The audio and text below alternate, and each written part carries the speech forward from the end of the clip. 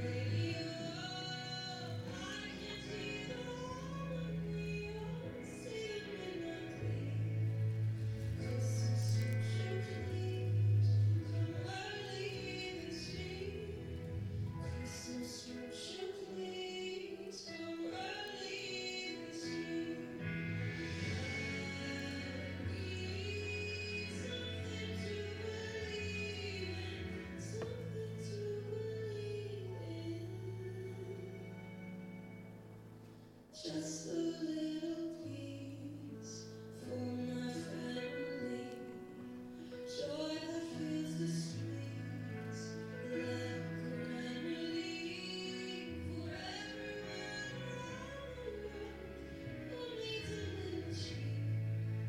Christmas, you should please come early this year.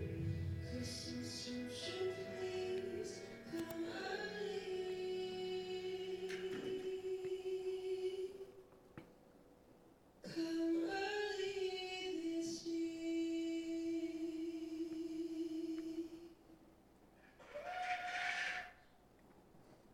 It's an interesting song. She wrote it during COVID, so she was all caught up in all of the quarantines and all that going on, experienced the pain and loneliness that so many people experienced during that time. And for her and so many other people, they look forward to Christmas as this time of hope, time of togetherness. There's something about the holiday of Christmas that draws people and says, I'm going through this pain, I'm going through this brokenness, I'm going through this grief, I need a rest. And Christmas, that season, that holiday, is pushing me towards something, and they can't place their finger on it. Hey, just says, Christmas, come early because I need something. And they don't realize what they need is the Jesus. The Jesus that holiday points us to. Christmas is such an interesting time where there's so many people searching, so many people hoping, so many people wanting a break from the pain of their life. And we get to be the ones that say, let me show you where hope is. Let me show you where peace is. Let me show you where you can get strength through all the chaos. Let me show you Jesus. The song presents the heart of so many people who are suffering. Unfortunately, though they try to find a break through Christmas or through all these other things that the world offers them, they don't get that break. Because in this world, there is no peace at all. We could try to look to holidays. We could try to look to family gatherings. We could try to look to spending time with friends. We could try to look at this diversion or that diversion or this thing, all these things to fill the hole in our heart, but nothing provides that peace. Nothing provides that perfection that our heart so desperately yearns for. Nothing does, except for Jesus. And that's why Jesus came 2,000 years ago, to live in the midst of our pain and to hold out his hand and say, in me, you can have peace. Will you come to me? He died on the cross, both hands hanging out, saying, I am the Savior. Will you come to me? Will you set aside your good works? Will you set aside your religious rituals? Will you set aside your church attendance? Will you set aside your intellect? Will you set aside all these things and come to me, Jesus says. Place your faith in me alone. Make the decision yourself, because then you will have peace. Then you will have hope.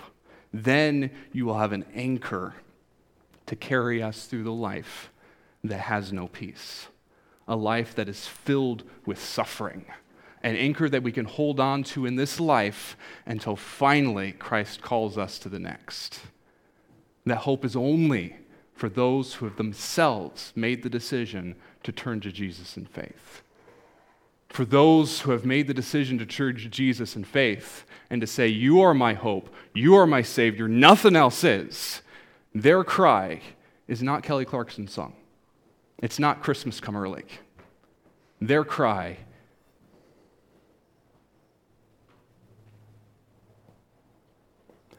is even so, come quickly, Lord Jesus. Because that is our hope. I didn't expect to cry this early in the sermon. Come quickly, Lord Jesus. We are finishing up a 3-part sermon on the vision of this church. I started it 3 weeks ago. Third part, 3 weeks ago. Previously, the vision of this church, the tagline has been Calvary Bible Church, teaching to live the Word of God. And that's nice. It's a nice tagline, but it's not fully who we are as Calvary Bible Church or who God wants his church to be. So we're praying about changing our tagline to Calvary Bible Church, discipling, strengthening, encouraging. We're drawing these themes from the themes that Paul left with the persecuted churches in Lystra, Iconium, and Pisidian Antioch in Acts 14, verses 20 to 22. In Acts 14, 20 to 22, Paul has been preaching the gospel in Derbe, and he preaches the gospel in that city and wins a large number of disciples. Then Paul and his contingent return to Lystra, Iconium, and Antioch, strengthening the disciples and encouraging them to remain true to the faith. We must go through many hardships to enter the kingdom of God, they said. Then Paul and Barnabas appoints elders for them in each church, and with prayer and fasting, they commit them to the Lord in whom they put their trust, and they continue on their way. The previous sermons in this series touched on the concepts of strengthening and discipleship, the concepts of strengthening souls and encouraging the disciples to remain true to the faith. Today, we're going to discuss encouraging. We're going to discuss struggling together towards the kingdom of God. Before we jump into that, will you pray with me? Father, King of kings and Lord of lords, thank you that you are the God who weeps with us. You see what is on our heart. You see what weighs us down, and you weep. And then you lift us up. Because you are the God of encouragement, and you are a God of comfort. You're a God of hope. You are the God of peace. We know that because you sent Jesus, the Prince of Peace, to come and be the God with us. And because of that, we know that you will never leave us or forsake us. But you're constantly saying, I am here. I am here. Remember your God. I'm going to do something so that you might know that I'm the Lord. Thank you for being the God who proves yourself in your existence and proves that you want to have a relationship with us and did everything that we might come into relationship with you. It is an amazing thing to say that I can know the creator of the universe. Today, as we study your word, I pray that we might know you that much better. And you would show us how our lives are to reflect that because of seeing you. As I'm up here, Lord, I pray that I would decrease and that you would increase. And may the words of my mouth and the meditation of my heart be acceptable in your sight, my rock and my redeemer. Thanks, Father. Amen. As I said, we've already discussed point 1, which was strengthening souls. And then we discussed point 2, which was encouraging faithfulness. And now is point 3, struggling together towards the kingdom of God, eternity. As we have with each of the other points, we have to do a little bit of definition. So we're going to define what we are meaning. The whole sermon is wrapped around the concept of encouragement. Now, last week, I talked about encouragement. And I said, the encouragement that Paul is using in this passage last week is not the encouragement of uplift or you did a good job, keep going. The encouragement is urge or exhort. It is a sledgehammer taken to a tire that is rusted onto a hub, and you wail on that tire until finally that tire breaks free. That is the encouragement that Paul was talking about last week. Now, the joy of English is you can have one word with a whole bunch of meanings. Like you could say, hey, I'm going to use this tool to fix my car. Or you can say, that guy's a tool. You probably shouldn't say that. And I probably shouldn't say it from the pulpit, but there you go. You could say, hey, that's right. Am I meaning right? Or am I meaning correct? It's like driving down with my car in the car when I was a teenager. And my mom had given me the map. And she was telling me to give directions. And she would say, which way should I turn? And I would say, left. She said, left? I said, right. Right? No, left. Left, right. Words, depending on the context, mean different things. And so you got to look at the context. Last week, when we talked about encouragement, Paul used the encouragement. It was urge, exhort, the sledgehammer to the tire. Today, I need to define encouragement a little differently because of the context. Dictionary is a great place to start. The encouragement, we could have done the urge or exhort, but today the encouragement is the actions of giving someone support, confidence, or hope. Paul gives the persecuted churches of Lystra, Iconium, and Pisidian Antioch encouragement. He gives them support, confidence, and hope. And how does he do that? He tells them this. We must go through many hardships to enter the kingdom of God, they said. Paul thinks that's encouraging. Going up to someone, hey, you know what? Hard times are coming. People are going to die all around you. You're going to live in pain, hopelessness, depression. It's going to be hard. Have a great day. Does that sound encouraging? No. But he's able to say that because he's saying it in a context that all this is going to happen, and God's not going to remove us from all that. In fact, because we're following him, it's just going to pile on even more. But Jesus gives us hope through all of the pain. He gives us hope through all the chaos as we struggle together towards eternity. Paul is giving encouragement to these churches. He's giving them encouragement because he's talking about struggling. Paul tells the persecuted churches of Lystra, Iconium, and Pisidian Antioch that they are going to struggle. You're going to memorize this. Because he says, we must go through many hardships.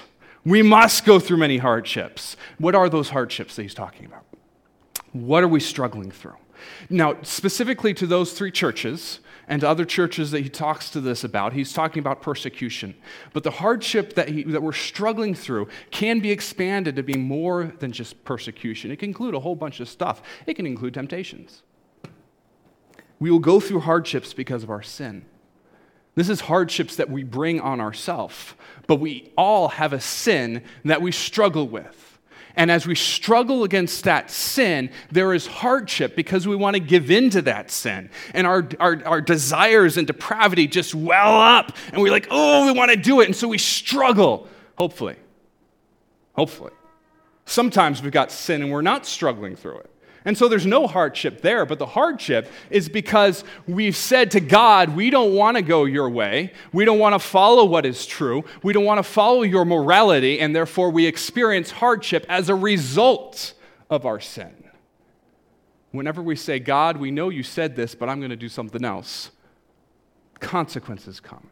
So either way, whether we're struggling against sin or we're not, there is hardship because of the sin that is within our lives. The author of Hebrews writes this in Hebrews chapter 12, verse 1.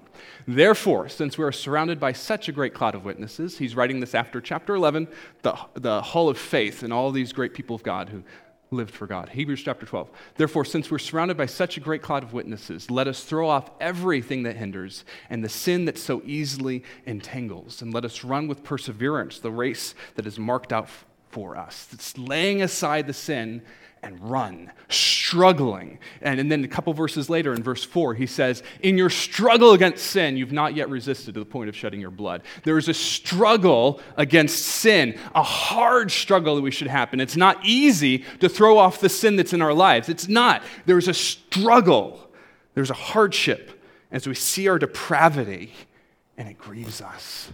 And we don't want it, but oh, we do. And there's that war. Sometimes we struggle harder than others in some days because we just want to give in.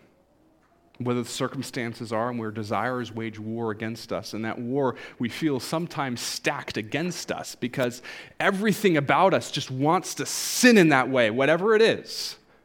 And some days are harder than others.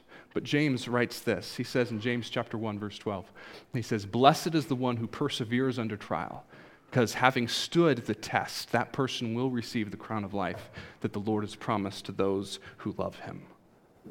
There's a struggle against sin, but thankfully there is an end result. There is an end to that struggle coming when Christ gloriously calls us home, and our sinful flesh will be put away, and the body of perfection will be given to us. That will be a great day. But today, we struggle. We struggle against our sin. Hopefully, we're struggling against our sin, and there's hardship because of that. We also go through our hardship because of our enemy. There's oppression. We know what Peter writes in 1 Peter chapter 5, verses 8 to 9.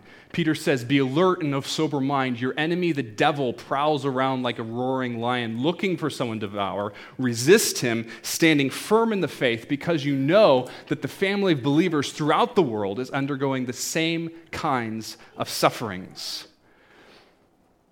There's suffering, hardship because of our enemy attacking us.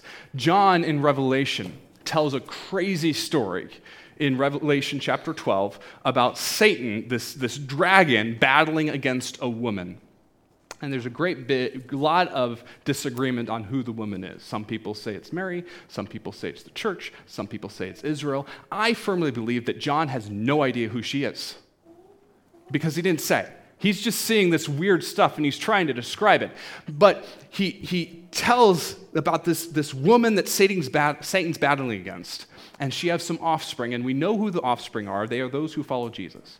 And John says this about what's going on. The dragon was enraged at the woman and went off to wage war against the rest of her offspring, those who keep God's commandments and hold fast their testimony about Jesus. And the fact is, every day, we're waging a battle against our flesh as we struggle against sin. But every day, we are waging a battle, too, against spiritual forces. We are in spiritual forces every day. Some days, we may not realize it's going on because life's going just great. Other days, we realize what's going on, and we feel that oppression through that warfare. Perhaps the struggle, whatever it is, there's a struggle. The struggle could be in circumstances that are happening to us. The struggle could be in emotions that we are feeling and we don't know why they're there. Sometimes the struggle is thoughts that we're having or things that people are telling us. There is a war that we're fighting spiritually. I think about Jesus. After he was baptized, he went off in the wilderness for 40 days and he was tempted by the devil constantly for 40 days.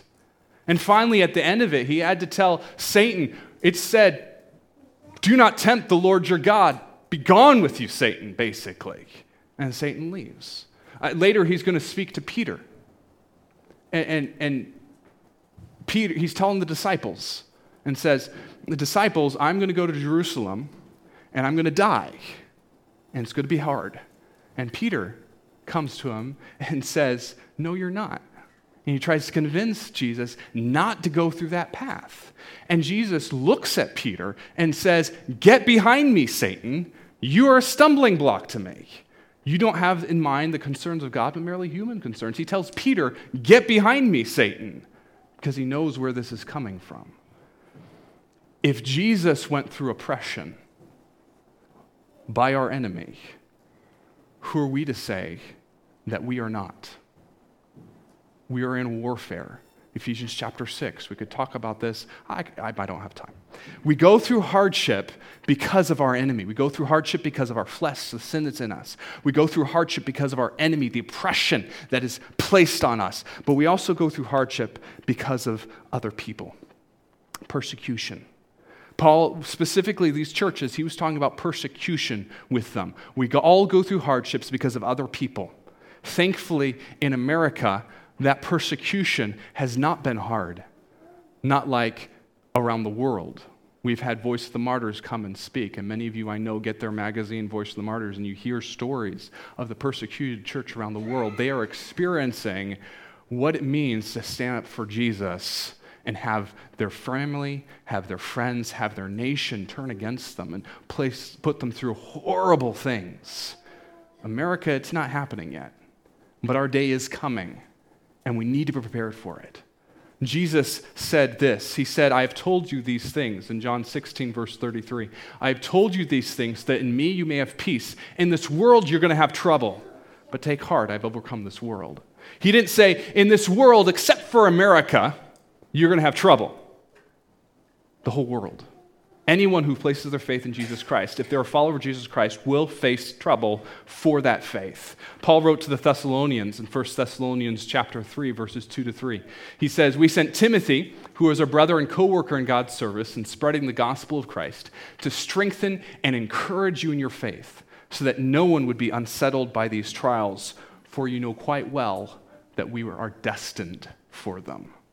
It is our destiny to go through hardships because of our faith. If we are followers of Jesus Christ, if we have turned from our sins and our good works and our religion and placed our faith in Jesus Christ alone, we will face hardships.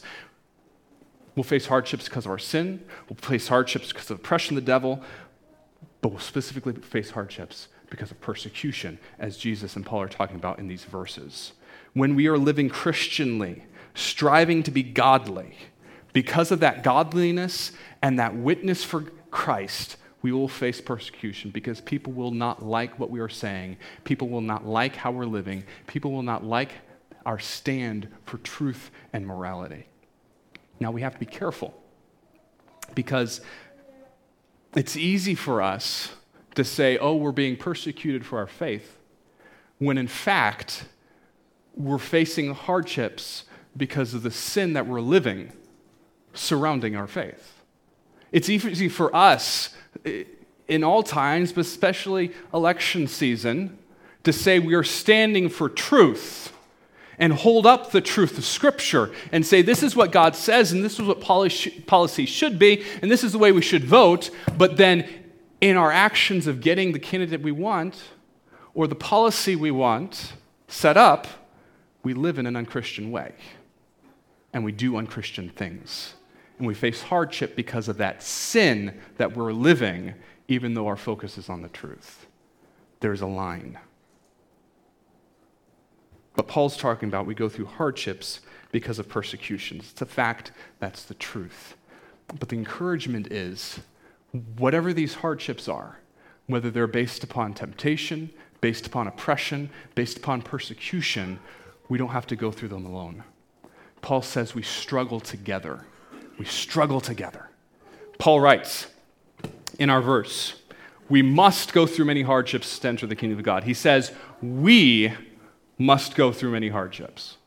We, English lesson, is plural. That means more than one. Multiple people. It says we, multiple people, together going through these hardships. God did not design us to live independently.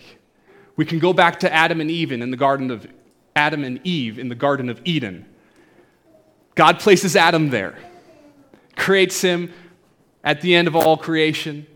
Animals have been done, plants, all that sort of stuff. Adam's there. He's naming everyone. And then God looks at Adam and he says in Genesis chapter 18, he says, "It's not good for the man to be alone. I will make a helper suitable for him." Very popular verse about marriage, how God designed us to be together. And yes, this verse is talking about marriage, but it's also talking about a general principle about humanity. It's not good for us as humanity to be alone.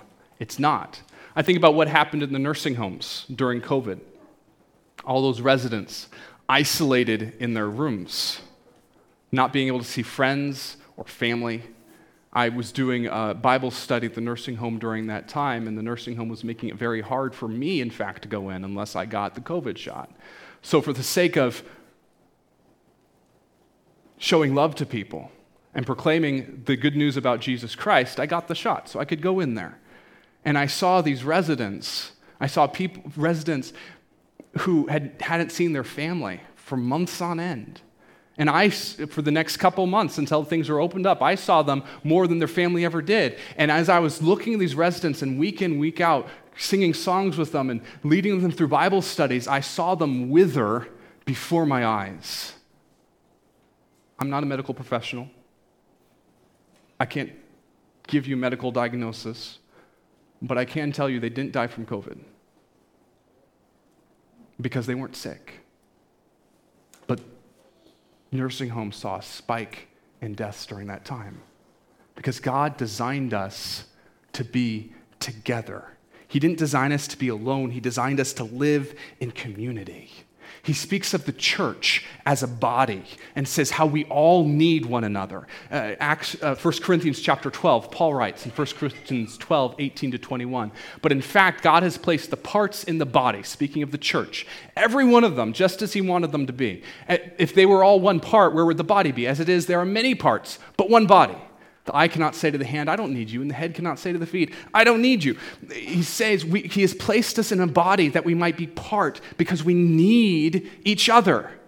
We can't say, "I'm a Christian," and not be part of the group that he has placed us in. We're supposed to be part of the body in that community because we need each other. Paul explains some more about that concept in 1 Corinthians 12, and then he ends at the end of the passage in verse 26 and says, if one part suffers, every part suffers with it. If one part is honored, every part rejoices with it. We suffer together. God placed us as his people, if we've placed our faith in him, to be part of a body that we might suffer together. It's one of the most important reasons that we come together in a church. Yes, it's great to sing songs. Yes, it's great to hear the preaching of the word, but the most important thing is we come together and we rejoice and cry with one another. We be the body, not just people in a pew, but the body supporting one another through these times. So important. Hebrews chapter 10, the author of Hebrews writes this, "And let us consider how we may spur one another on towards love and good deeds, not giving up meeting together as some are in the habit of doing, but encouraging one another, all the more as you see the day approaching."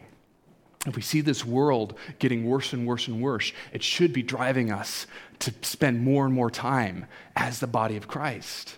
If we see pain in our life and chaos and hurt, it should be driving us to spend time with the body of Christ. Pain and chaos should not cause us to go and be by ourselves, independent, saying just me, myself. That's the trick of the devil.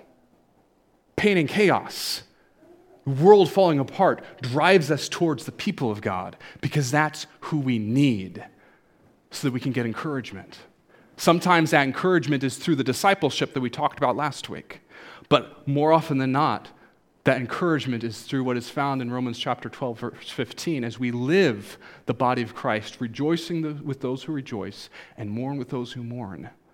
The joy of how God designed us to be in community. Because if we live how God designed us in community, we suffer together for uplifting. We say we are together, and when we say we are together and join arms, it uplifts us. Paul was in prison. I got to come over here because my bottle of water and my throat's getting dry. Hi, how you doing? Good to see you. Good, glad to hear. Paul was in prison. And towards the end he was in prison a lot. But towards the end of his life, he was in prison. He was penning a letter to the Philippians. And he was alone, sitting there. And the Philippians send him a care package. Bunch of goodies in it, kind of like a mom sends a package to her kid in college. And they send the elder of Philippi, Epaphroditus, there with this care package to Paul. And Paul writes the letter back, sends it with Epaphroditus back. And in this letter, he gives them some teaching about the truth and about Jesus and about suffering and all these sorts of things. And then towards the end of his letter, he's telling them, you know what, you shouldn't have sent this care package to me. It's just too much. And all the travel, you really, really shouldn't have. Kind of like your grandmother when you give her a gift. You're like, no, really, you shouldn't have. But then at the end, as he says you shouldn't have given that gift, he tells them this. He says in Philippians 4:14, yet it was good of you to share in my troubles. You shouldn't have given this gift, yet it was so good. There was an encouragement of the Philippians sending someone to be with Paul and sending this gift to say, we are with you in this struggle. There was an uplifting in his spirit when they did that.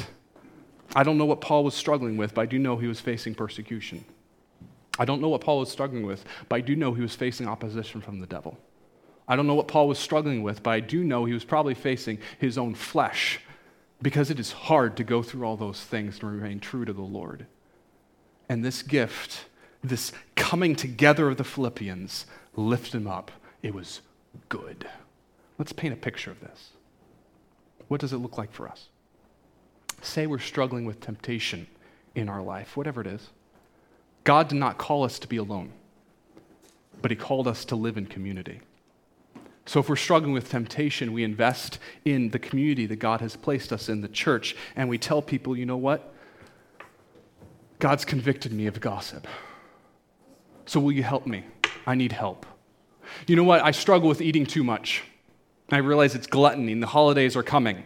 Could you hold me accountable because I need you. I can't do it myself. You know what? Whenever I get stressed, I have the desire to look at pornography.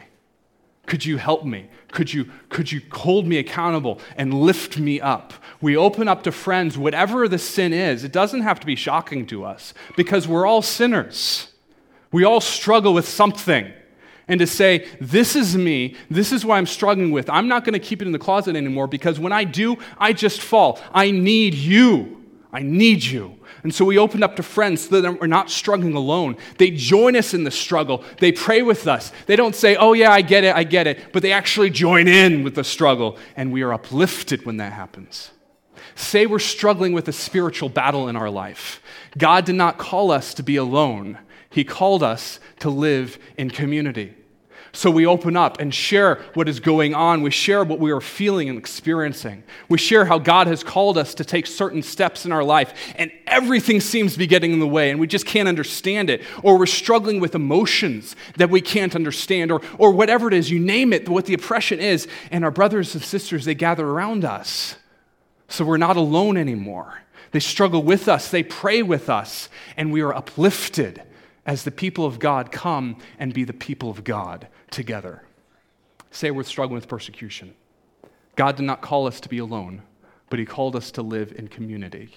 So we open up and we share what's happening in our school. We share what's happening at work. Possibly we share what's happening at home.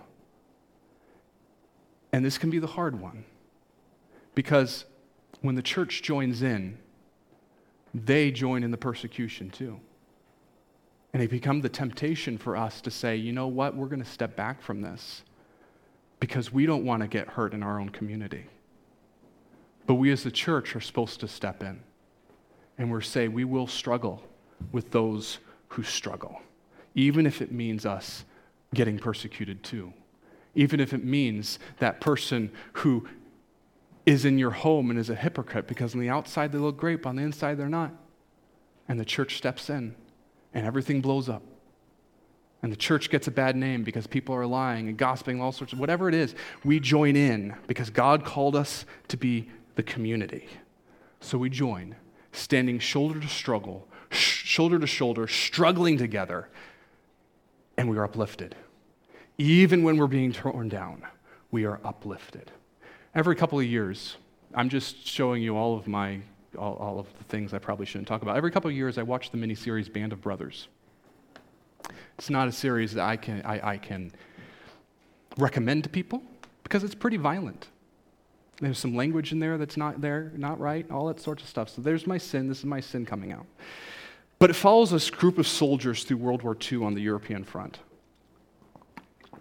They crossed the Atlantic at the beginning of the war, or on the American part of the war, with excitement because they're going to show the Germans what's what. And then they hit the war. And it's not what they thought it was going to be. And they fight together. They bleed together. They die together. For years. And as people die, new people join the troop. People get promoted, new people join the group. And there's a struggle. And then in the middle of the war, they're pinned down. Germans for months. Winter's going on. And they're in their foxholes. And it's getting really hard. And they're wondering who's going to be shot next.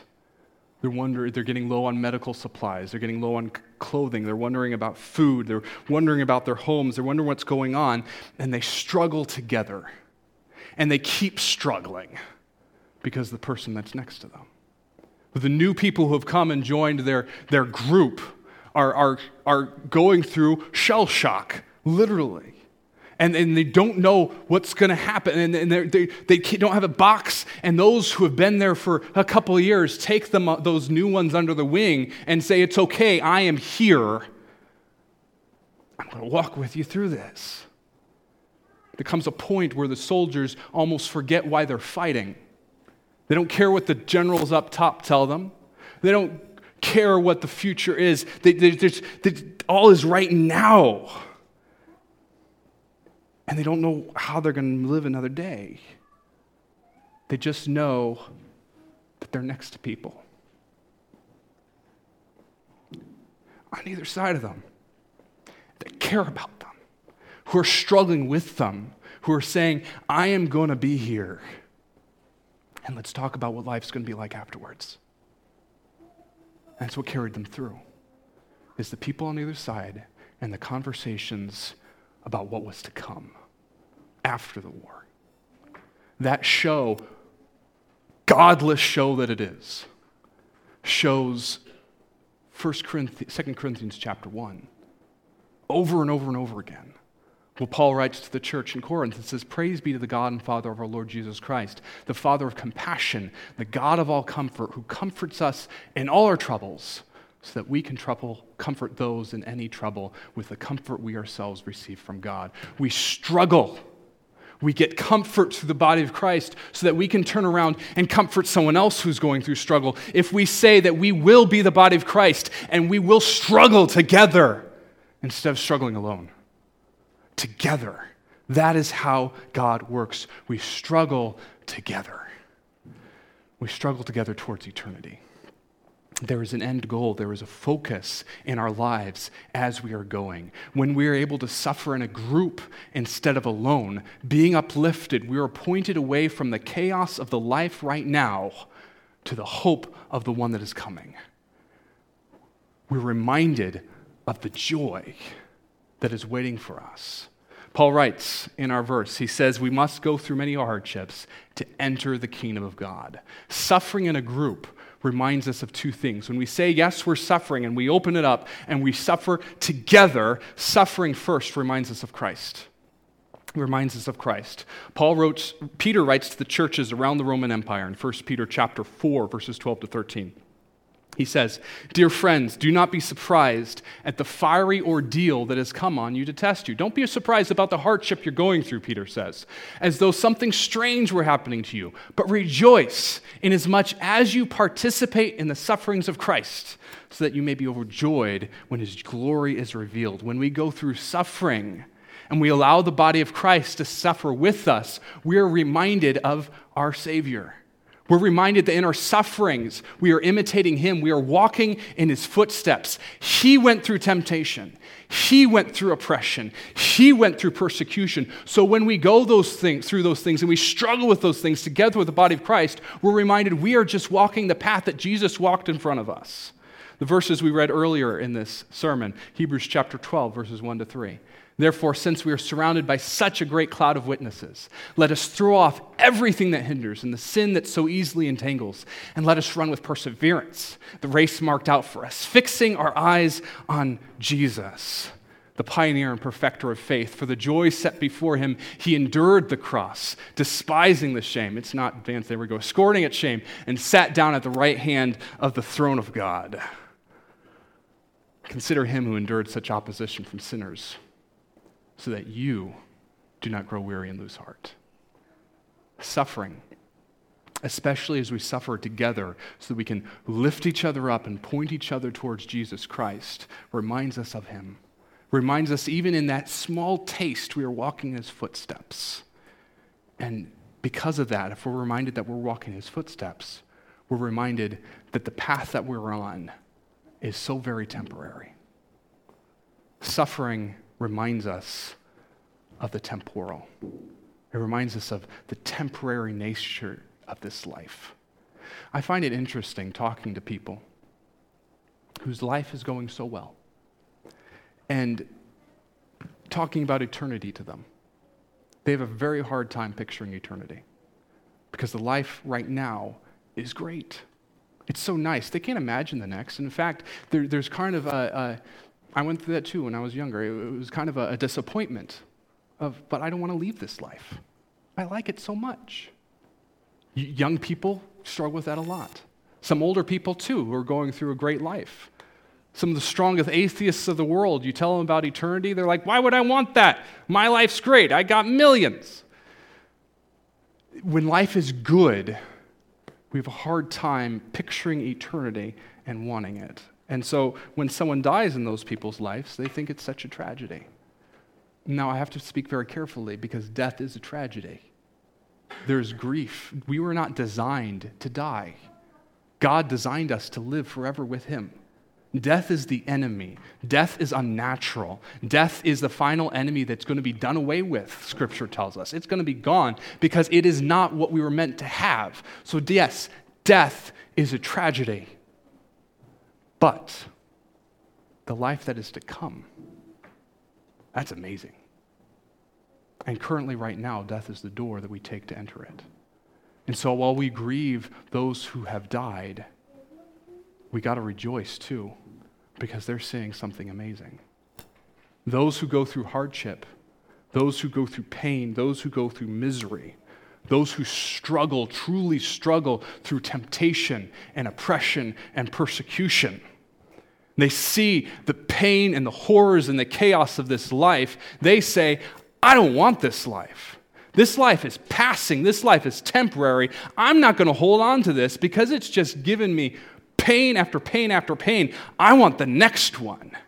I'm ready to give all this life up. Even so, come quickly, Lord Jesus. Paul writes to the Philippians in prison. He says, for me to live is Christ and to die, oh my goodness, so much gain.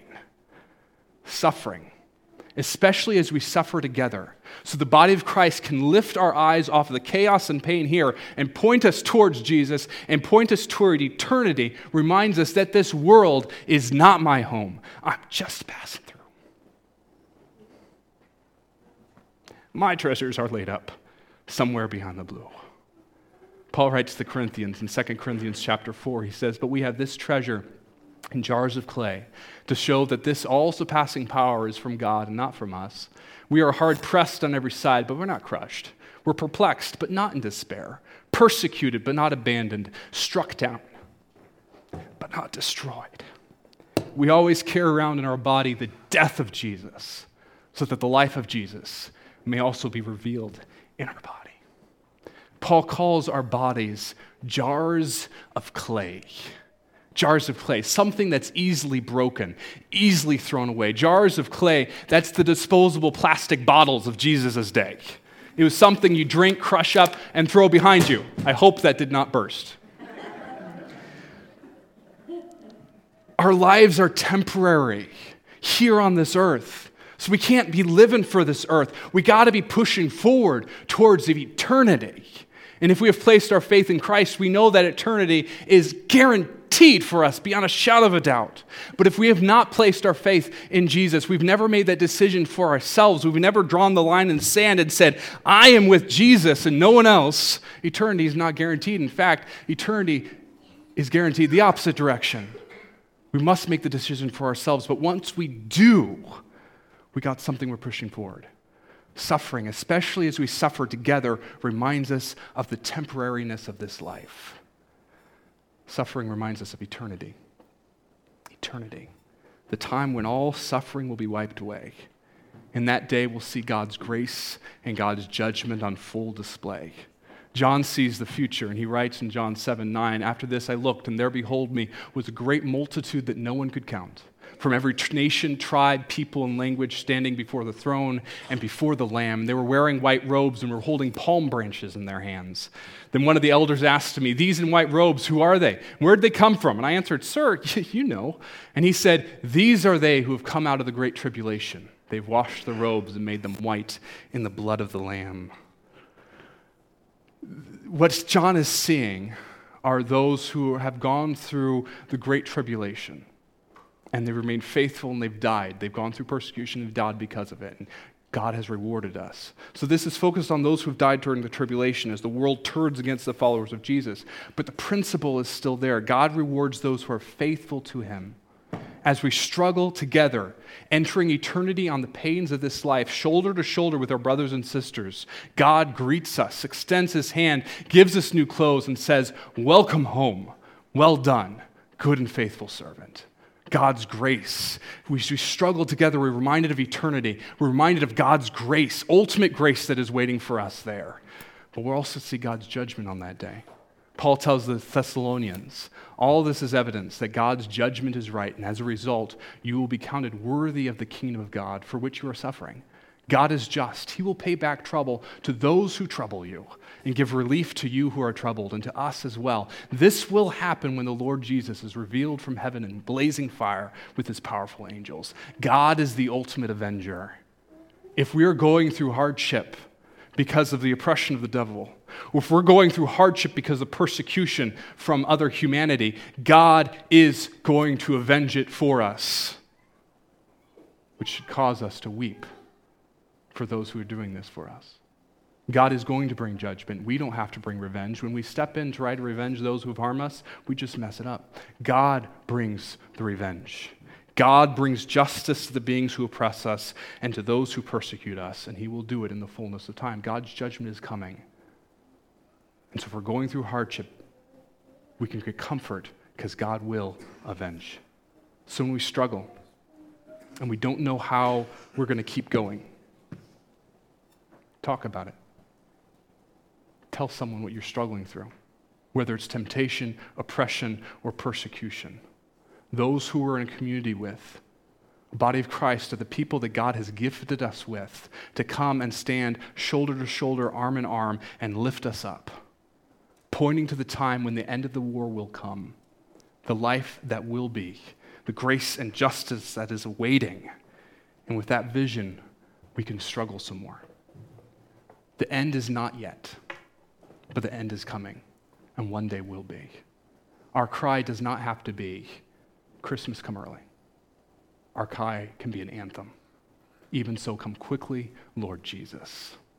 That is our hope. Will you pray with me? Father,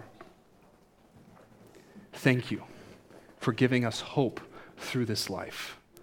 No matter what is happening, we know that you are in control and you are working everything out until the day when you break through those clouds and come and gather us into your arms and place us on a new, perfected earth where there'll be no more weeping or crying or pain. We say, even so, come quickly, Lord Jesus. But until then, teach us to be the church.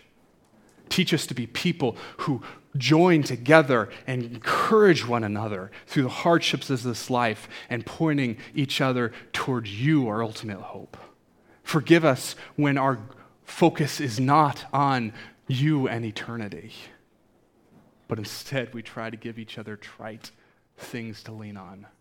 Forgive us of that. Forgive us of when we don't open up so that we can struggle together, but we struggle alone. Forgive us of not living how you've called us to live. And stripping your church of the witness to the world around of how you give strength through your body. Lord, teach us to be people who live for you and proclaim your truth in this room, but also in the mountaintops of this world, that you are coming and you are good and you are worthy of all. Thanks, Father. Amen.